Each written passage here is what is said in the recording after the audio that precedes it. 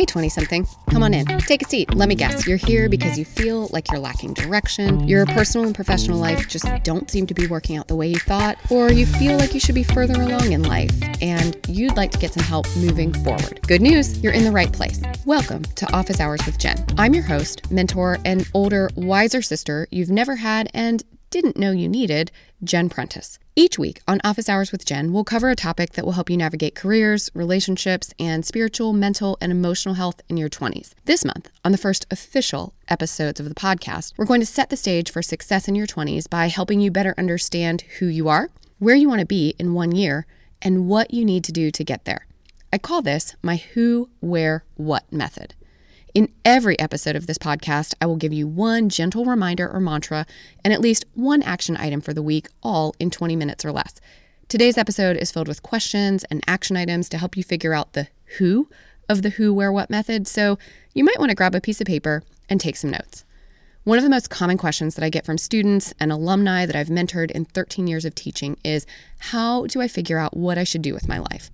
Or they might seem to have some idea of what they want to do, but the 20-somethings who come into my office often ask how they can start making progress towards where they want to be 1, 3, 5 years in the future. They express frustration over feeling like everyone else but them has it together, and they often worry that if they don't figure out what to do and how to do it soon, they'll wind up back at home living on their parents' couch.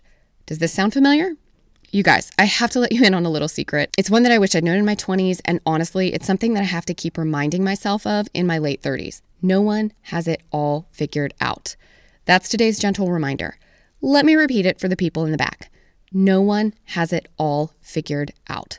Seriously, not your coworker, your friend, or your neighbor, not that celebrity you idolize or the influencer you wish you could be just like, not even Michelle Obama, though I do think she's pretty close to perfect. Everyone has certain aspects, maybe a lot of aspects even, of their lives that they're actively working out in real time. Relationships, careers, projects, habits, so much of it is trial and error, but what many of these people, especially the Michelle Obamas of the world, have figured out is who they are.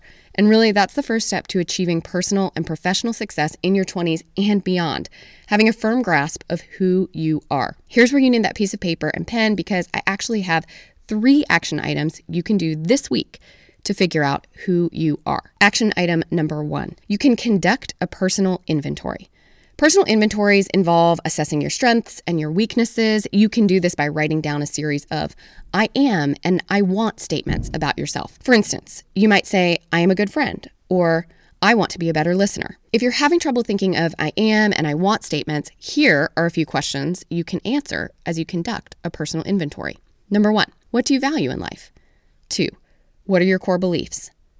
3, what are your priorities? 4, who is most important to you?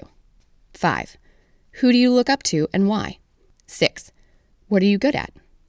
7, what do other people say you're good at? 8, what are you not so great at? We all have strengths and weaknesses and things that we enjoy doing and things we simply do not enjoy. And that is actually awesome. The things we love and we're good at are our unique gifts that we bring to the world and that we could bring to our career and our relationships. And those things that we don't enjoy and we aren't good at, we should either stop doing them or reduce the amount of time we spend on them. Too often, I see 20-somethings pursuing a career path or a relationship that they think they should pursue rather than what they really want to be doing or who they really want to be with. The trouble with pursuing the should path, or one that our parents or societal pressure imposed on us in your career, is that if something you're doing doesn't align with who you are as a person and what you're actually good at, not only will you not enjoy what you're doing, but eventually your work product and motivation to do your job will suffer. The problem with staying in a relationship you think you should stay in your 20s is that you unfortunately may end up marrying that person. And chances are, if you aren't happy with a relationship early on in your 20s, you're not going to be more satisfied with that relationship and that person 10 years and 2 kids down the road. Side note, I am not advocating for quitting a job or ending a marriage on a whim.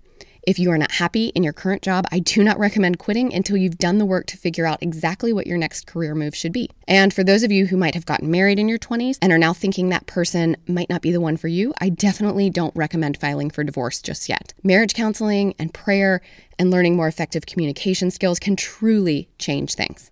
But that's the great thing about your 20s. Most of you listening to this podcast aren't married yet. which means there is still time to figure out who you are and what you want in a partner before you settle down. We'll cover relationships a lot more in future episodes. And even if you're currently in a job that you don't love and you want to take an entirely new career path, you've got time for that too in your 20s. The second action you can take to figure out who you are is to consult people you trust. Your family, your close friends, a mentor, teacher, coach, or pastor. Ask them to be honest with you about your strengths and weaknesses. The key here is to consult people who know you well and who can give constructive feedback. It's also important for you to keep an open mind and not get offended when one of those people tells you something you might not be that good at or you might not want to hear. Honestly, life is too short to be easily offended, especially when someone is coming from a place of love and trying to help you become a better version of yourself. The final action that you can take this week to figure out who you are is to take an Enneagram test. You might be rolling your eyes at the mention of the word Enneagram, but you guys, it is one of the tools that has dramatically changed my life and my marriage over the past 5 years. If you aren't familiar with the Enneagram, it's a personality typing structure that describes how we as humans are wired, both positively and negatively. It's a tool that helps us identify the lens through which we see the world, how that lens was created in our childhood, and how the lens may be helpful or harmful. Spoiler alert, it's both, to ourselves and our relationships today. Knowing what Enneagram number I most strongly identify with has helped me better understand how I react in certain situations.